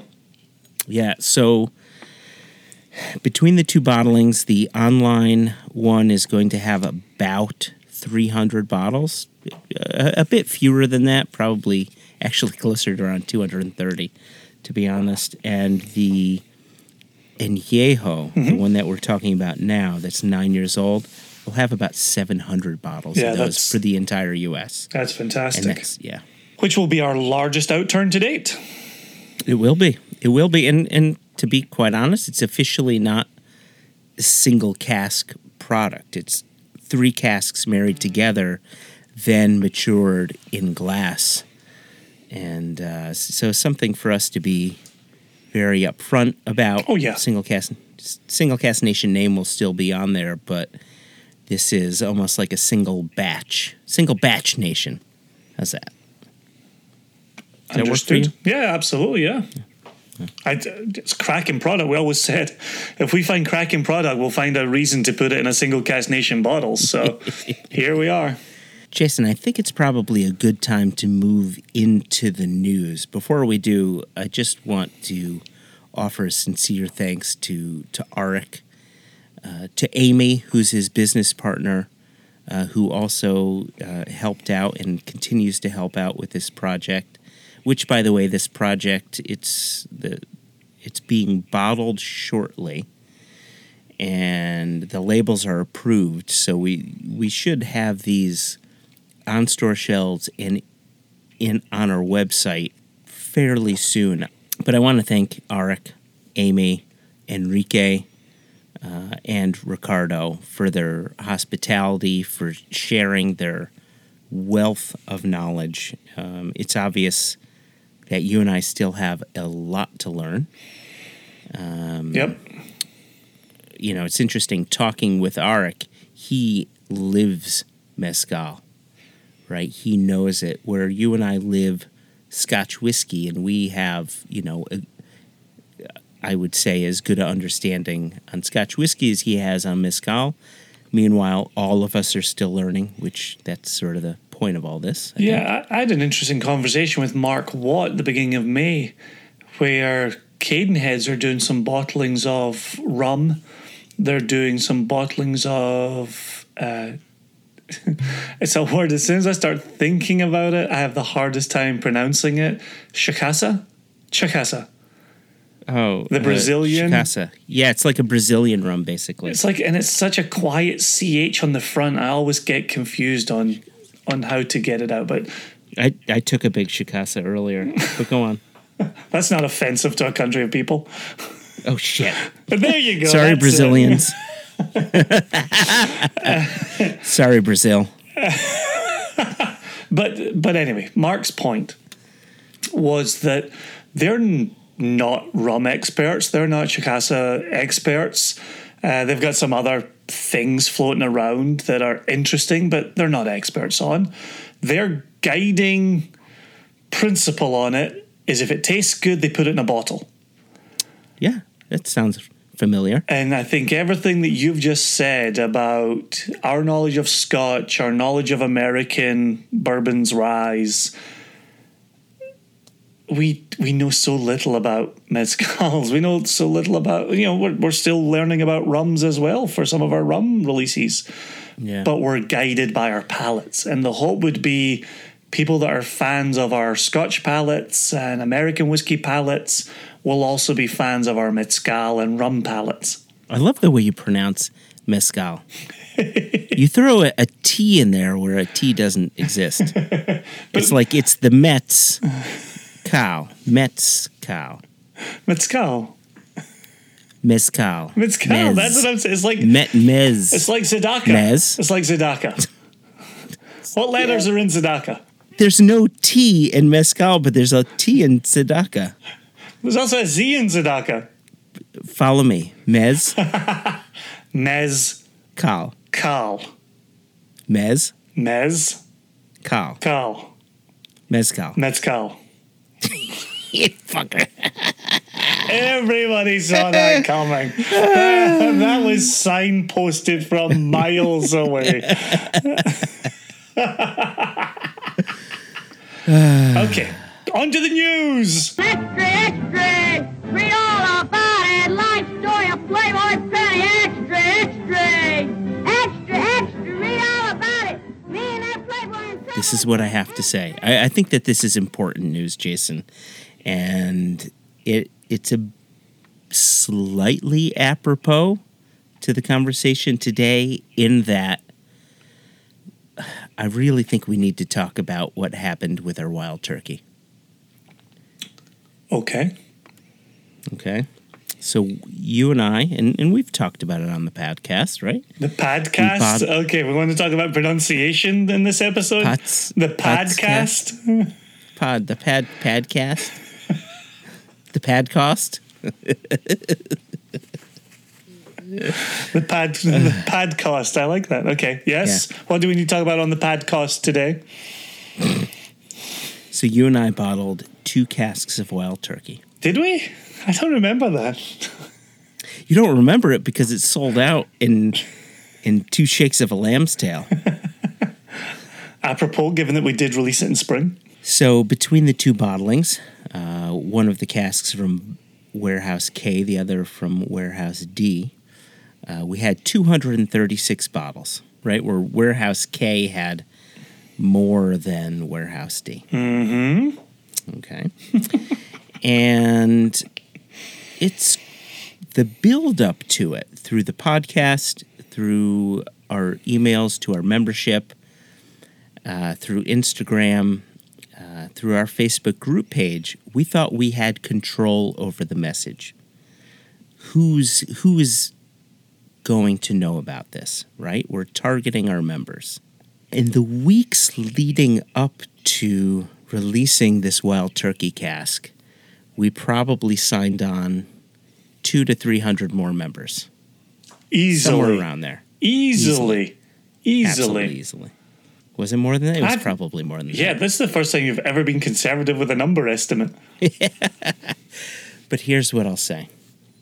So we build up to it, and we're letting people know, okay, on such and such a day, and I think it was May 2nd, this is going to go live. May 1. At May 1, okay, May Day. This is going to go live. May Day. We were calling out May Day. This is going to go live at 10 a.m. And we let people know through email. We gave them a few days heads up. Check your email. This is going to go live at 10 a.m. Also, please be sure to be on our Facebook group page because the link or links to these 2 different bottlings will go live at exactly 10 a.m. to purchase this. Right? So here we are. I'm in my car, by the way, May 1 at 10 a.m. And my phone starts to blow up. Mine too. And by blow up, I mean we're getting notifications from our website app to saying you've made a sale. And let me preface all of this by saying these bottlings were one per person. Mm-hmm. Though if you wanted to / if you were able to, you can get one bottle from each cask. So you can get one warehouse D, one warehouse K. 10 o'clock starts. My phone starts to blow up. At around 10:01, I pull over because I want to see this happen. I want to see how long it's really what's all shaking out. So I open up our e-commerce app. Yeah, yes. I open up the back end of our e-commerce app. And at one point, right around 10:01, 10:02, I saw 1,500 people on our website all at the same time trying to purchase 263 bottles. And by 10:03, all of the bottles were sold. Yep. At which point, I thought to myself, God damn it, Jason. You didn't put enough bottles into the online shop for these people to purchase. How many did you put in? Because there's no way this sold out in 3 minutes. And then I looked at the order records to see that exactly 236 bottles. It's actually fewer than that. You haven't said the same number twice. I'm enjoying that part. What did I say, 263? No, you said 236. Earlier on, we were in the 240s. No, we were not in the 240s. We were never in the 240s. So then I looked at the order records to see that, in fact, all of the bottles had sold. Yeah. And that's when we ran into a lot of problems because there were a handful of happy people who got their bottle or got their bottles, but then some unhappy people who missed out. I don't think anyone, especially us, expected these bottles to sell out within 3 minutes. 3 minutes was interesting. That, partly it was quantity, but also just the week before, the month before, we had released the Port Charlotte 14-year-old, which we knew there were a lot of people lining up for that. There was so much interest, so much enthusiasm, and it sold out in 39 minutes. We thought the bourbon would be faster than the Port Charlotte because these are the times we live in, but we didn't think it would be 3 minutes compared to 39 minutes. Yeah, we didn't think it would be 36 minutes faster. That was remarkable. And one of the things I took from the feedback, and as you rightly say, there were some unhappy people. One of the things that I took from the feedback is bourbon has to be released under a lottery system. Yeah. Bourbon can, and again, that's a mistake that we made in our estimates when we thought it would last a lot longer than 3 minutes. We thought everybody would have a fair shake at it. And that was wrong thinking.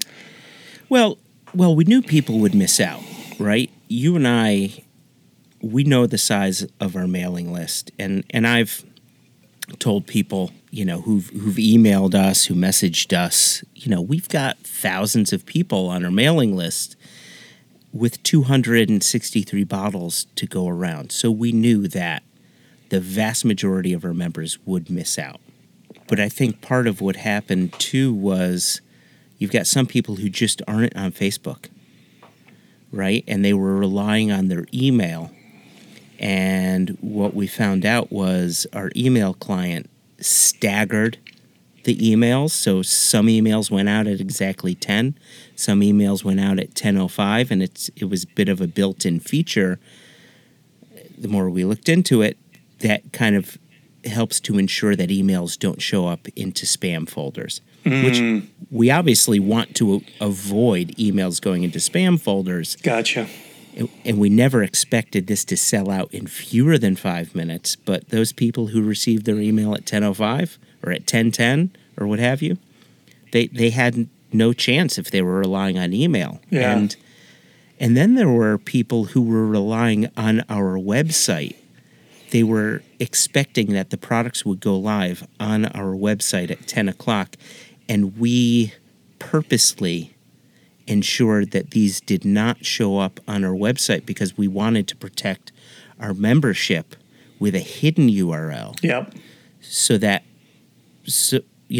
a member has a better chance to buy it over a non-member who just happens to come across our website. Yeah, that actually affected one of my friends here in Virginia. When he'd received the email saying, wait for the URLs, and on I think it was a Tuesday morning, a Wednesday morning was May 1. One of those. Tuesday. I think Okay. it was a Tuesday. And he was one of those people refreshing the website. And he texted me at 10:18, and he said, are these going to go live? I've been waiting since 10. And I had to, it was later in the day once we got through all of the text messages that had come in and the angry emails. And I said, listen, I'm really sorry. We kept it hidden to protect members, so there was no sniping. And to his credit, he wrote me back and said, I totally get why you did that. I totally understand. Mm-hmm. And I said, you should have got an email. And he said, I did. I didn't even think about clicking through on those URLs because I was just refreshing the website. Oh, jeez. And there was no room for error in that release. And I think that'll be, you and I had a very serious conversation. Should we even release more of these casks? Right, because it seemed we're disappointing people more than we're making them happy. Right, and that's not been our MO. It's not been anything we've ever tried to do with our company. And we also learned about office jockeys, I think was one of the phrases thrown around. Okay. Keyboard jockeys. I'm trying to remember this. Keep talking. Basically, if you've got an office job, you're at your desk, you're in front of your computer. 10 a.m. to 10:03 is an eternity for you sitting at your desk and getting other people in your office to and that's part of the protection, to refresh a website so that you can get them ordering bottles on your behalf as well. We tried to protect one half of that, and we failed to protect the other half, which was people with desk jobs really had a foot up on that. Well, yes, you're right. We did. We protected one side of it, but the people who don't sit at desks, what could we do? What I will say, however, is there was one person who had messaged me who is an OR doctor, and he basically had lined up things to ensure that he can go to the bathroom. Oh my goodness. So other people cover him so he can go to the bathroom to buy a bottle. Now, I don't remember if he actually got the bottle, and hopefully whoever they were working on survived. But, you can always make time to hit the bathroom and buy it on your phone. The other thing that popped up, and we found this interesting, is that our e-commerce website does all it can to protect the inventory it has, so as not to run into the situation where you're an airline who oversells seats. Yeah.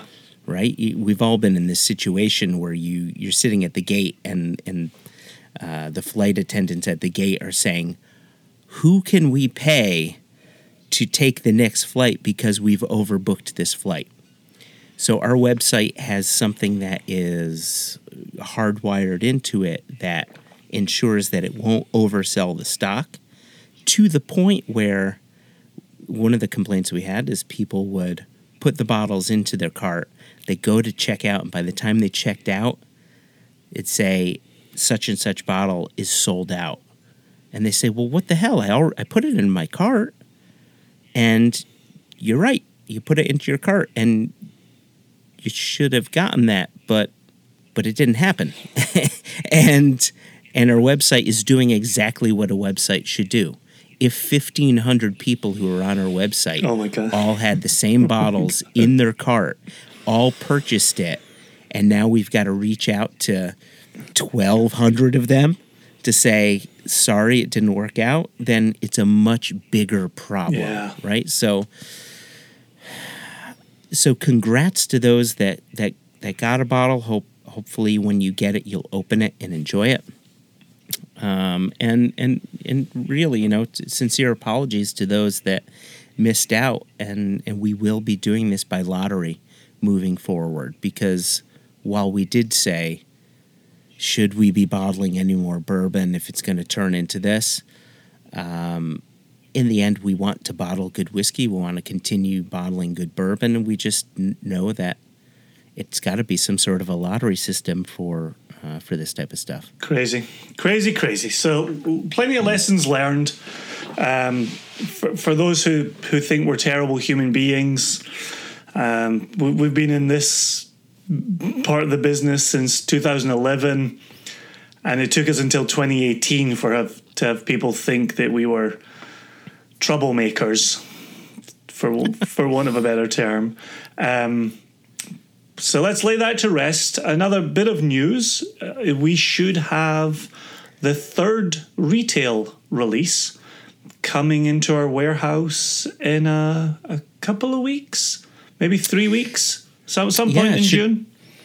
Some point in June. And what's nice about that, so in part of the third release, and we mentioned this in a previous podcast, we've got our 43-year-old Invergordon, our 28-year-old undisclosed Speyside. We've got our 9-year-old Isla, our 10-year-old Crofton-Gaya, and our 20-year-old Glenrothes. But we also have, for the Special Projects division, our 10-year-old Tamdhu, which spent a portion of its life in rye casks, or in a rye cask, sorry. And also our 13-year-old Stones of Stenness, Hello from the Magic Tavern collaborative bottling. Tons of great whiskey coming over. Yeah. Tons of really wonderful, interesting releases. And to reiterate something that I said previously, but the Invergordon was distilled the month I was born. And the year. Well, I mean, the literal month that I was born. Yeah. It's a tremendous whiskey to have in our arsenal, and one that I'll be squirreling away bottles that'll be getting pulled out for different birthdays. You just whip it right out at various birthdays. And I'll be whipping it out even more the older I get, Joshua. So before we leave the news, there many people have been asking, when is Stones of Stenness coming out? We just mentioned that. It's going to be hitting our warehouse in about 3 weeks. That doesn't mean that's when it's going to go on sale, but that's hitting our warehouse in about 3 weeks or so. And people asking, what's the price going to be? And how many bottles can I get? And we have to say that this is going to be a one per person, just like with the Port Charlotte and with the Wild Turkeys. And these will be $135 per bottle. Yeah, a lot of demand from our side for the whiskey fans. A lot of demand from the Hello from the Magic Tavern side, with the fans of the podcast looking for a unique collectible fan item. Hopefully they'll also open it. Hopefully they'll experience heavily sherried, heavily peated Orkney whiskey at cask strength. But yeah, a lot of interest, and there will be a lot of demand. So again, we're trying to be careful.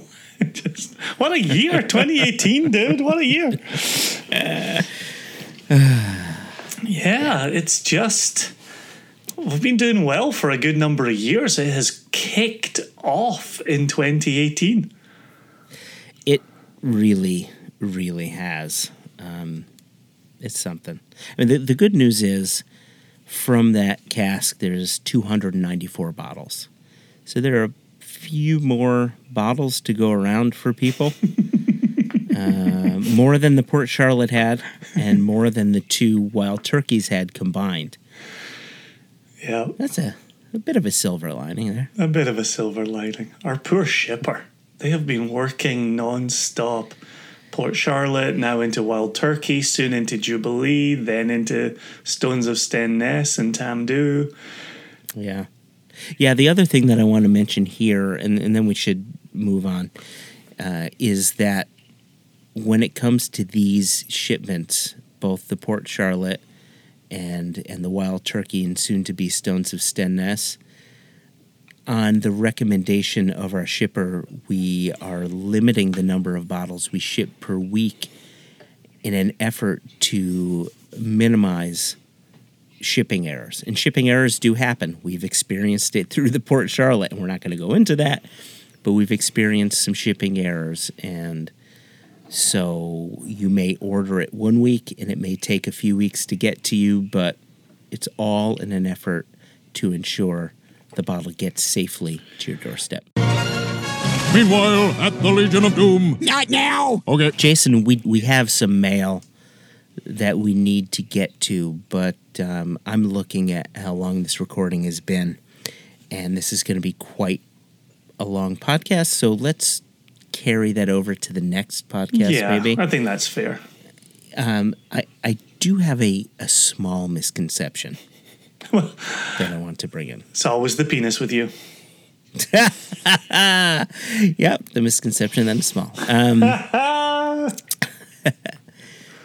When people think, when people hear the word mezcal, they automatically go to, oh, that's the stuff with the worm in the bottle. Oh, people, what's wrong with people? That's the thing that Craig T. Nelson swallowed in Poltergeist 2 and then vomited out a big ghost monster. What is it? What is it, Steve? What is it? Do a lot of people say that to you? Are there people who don't say that to you? Continue. And that, dear friends, dear listeners, is the misconception. You know, there's definitely a novelty to some mezcals, a handful of mezcals having a worm in there. But if you go to any shop, if you go down to Oaxaca and go to any mezcalero, and I just slaughtered the name, I know, you will be hard-pressed to find a bottle of mezcal that has a worm in it. It just isn't a thing. And it's actually, in my conversations with Arik, it's actually something that the mezcal industry is trying to overcome because it's something that people equate.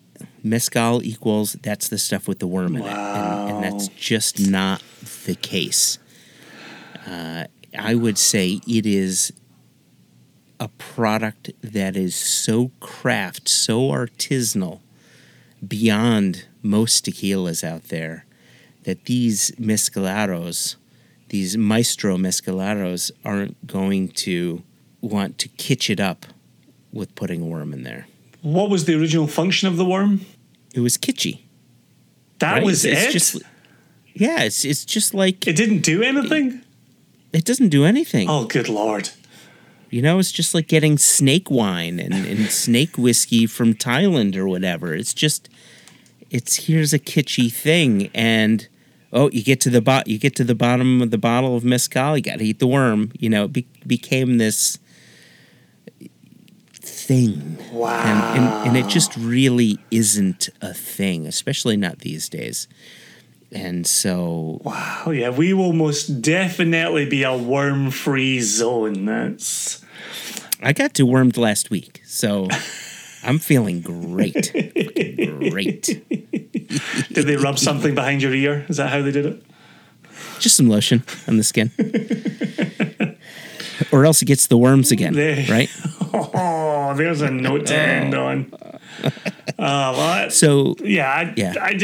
to say, this has been a as co-host of the podcast. Remember when a couple of episodes ago when Adel was teaching us Rise Up Blights. I feel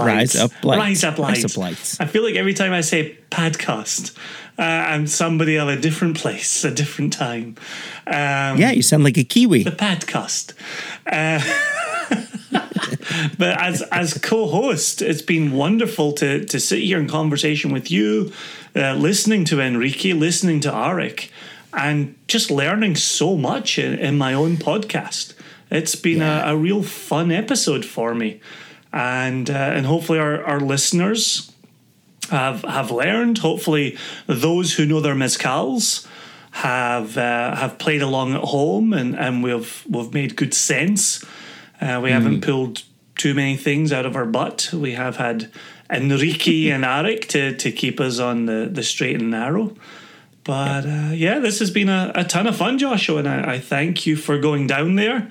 I thank you for representing me and our company. I'm sorry I missed it. While we're not reporting any emails this week, I do, again, want to just mention to people how they can get in touch with us. You can email us, questions@onenationunderwhiskey.com. You could Instagram us. We are at onenationunderwhiskey. You could send us a tweet through Twatterton, and that is at One Nation Whiskey. Or if you go to Facebook, go to the search bar, just type in One Nation Under Whiskey. You'll find both sort of our main page, but there's also a One Nation Under Whiskey Facebook group, which you feel free to join and start some conversation, ask some questions, what have you. You can do that. And one thing I want to mention here as well is we're getting some really good feedback on iTunes. Awesome. People putting in 5 stars, saying some nice things. We're at about 39 5-star reviews. Awesome. Thank you. Which is nice. And we just ask that you continue doing that because it really does help people to find this podcast and to get the word out. And even if you don't do that, just spread the word. Tell your friends. Even if they don't listen to whiskey, maybe they just want to hear some fun conversation. If you feel it's something someone may like, pass the word on. Yep, second that. It's always lovely when we get new listeners as recommendations by word of mouth. So that also works. But if you've been thinking about heading over to iTunes and spreading the love, please do. I know it's a pain in the arse. I've got some favorite podcasts that I haven't written any reviews for, and I keep meaning to. And maybe as I see more coming in from our listeners, I'll go do it. I gotta tell you, it is not a pain in the ass. No. I know it's not I know. I hear you. You just go there, click, boom. If everybody was like Joshua, it would be a better place. You could say that again. I'm not going to say that again. I'm instead going to call this the end of the podcast. Cheers to Oaxaca. Cheers to the mezcal. Cheers to the listeners. Arrivederci.